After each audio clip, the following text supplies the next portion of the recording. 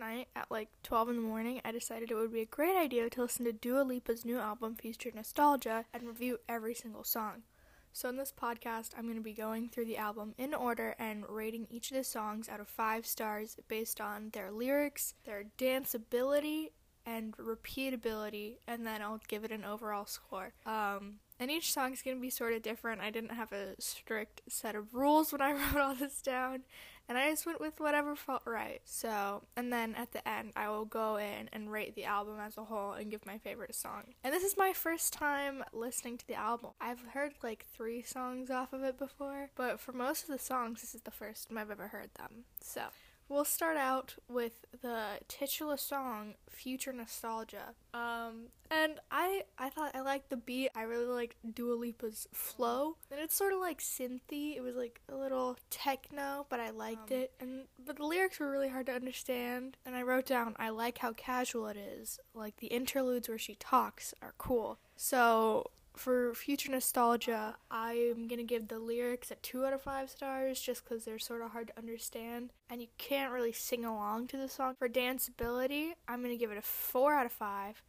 It's pretty dancey and techno, like that vibe. Repeatability, I gave it a 3 out of 5 because I think I would put this one on and not like hate it, but after a while I could like just skip it on my playlist. So Future Nostalgia overall, I'm going to give it a 3 out of 5, not my favorite song. And then the second song on the album is Don't Start Now, and everybody knows this song, so I had a little bit of a bias, but I love the bassy guitar and funky beat she has, and the lyrics are easier to understand than the other one. I do really like this song, yes, because it's easy to sing along to, and I don't know, I just like this song. I mean, the ending is a bit weird, but I feel like if you saw it in concert, it could be kind of a cool, like, boom, shut it down, whatever. So, for Don't Start Now, lyrics, I gave it a 4 out of 5, because I can understand them, and they're, like, catchy without being cheesy.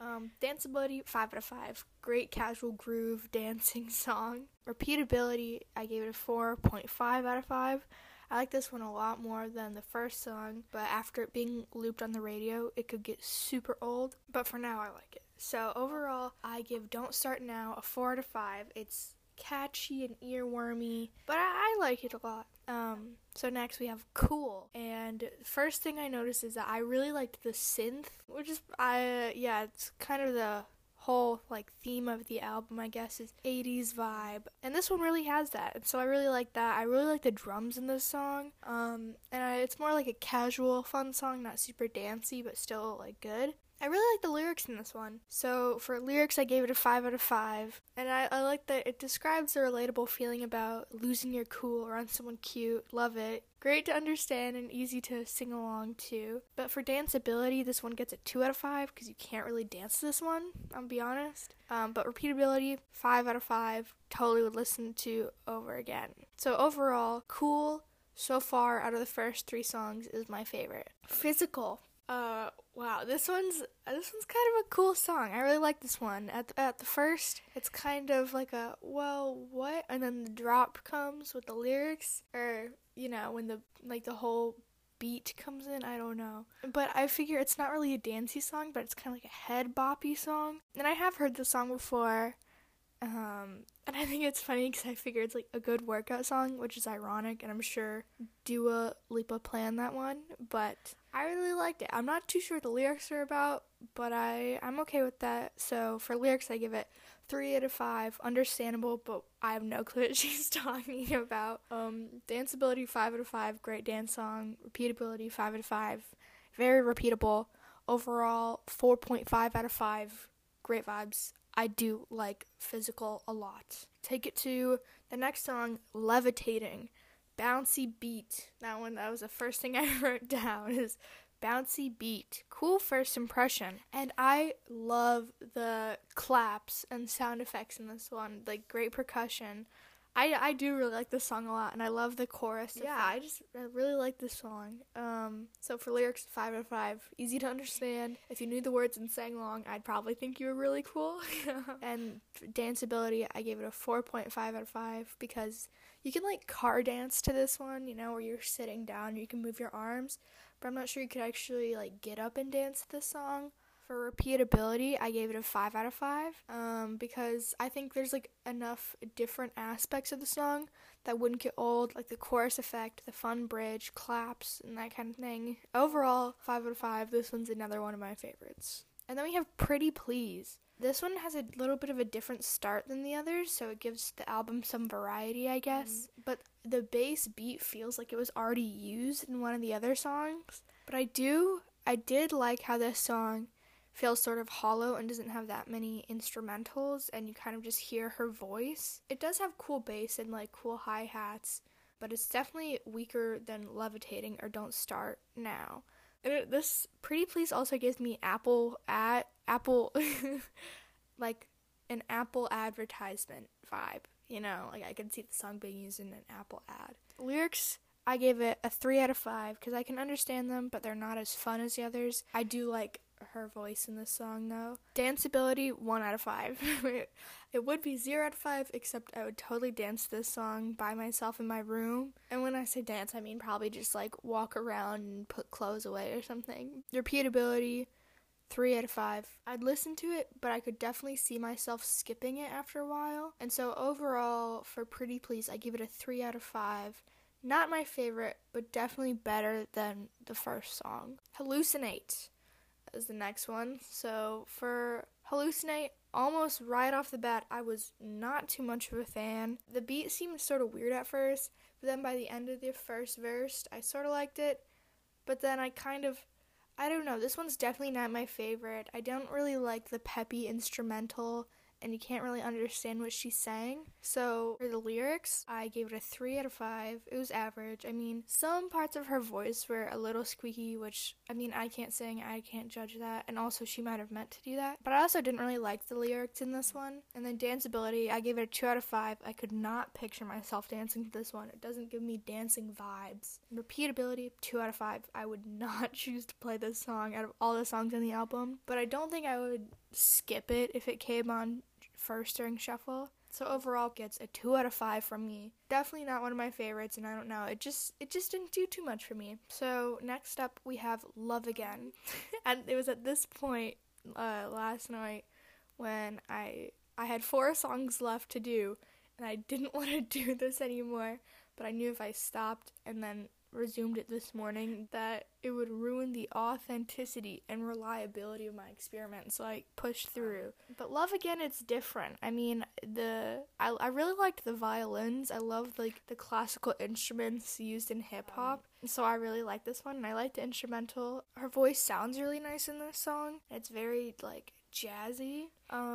And I could picture Love Again. I could picture this song in like a movie or something, like a girl trying to get a boy or something. I don't know. I feel like this song has a little bit of star power, like could be used in a soundtrack. And I really like this song. So for lyrics, I gave it a 3.5 out of 5. The lyrics were average and about heartbreak.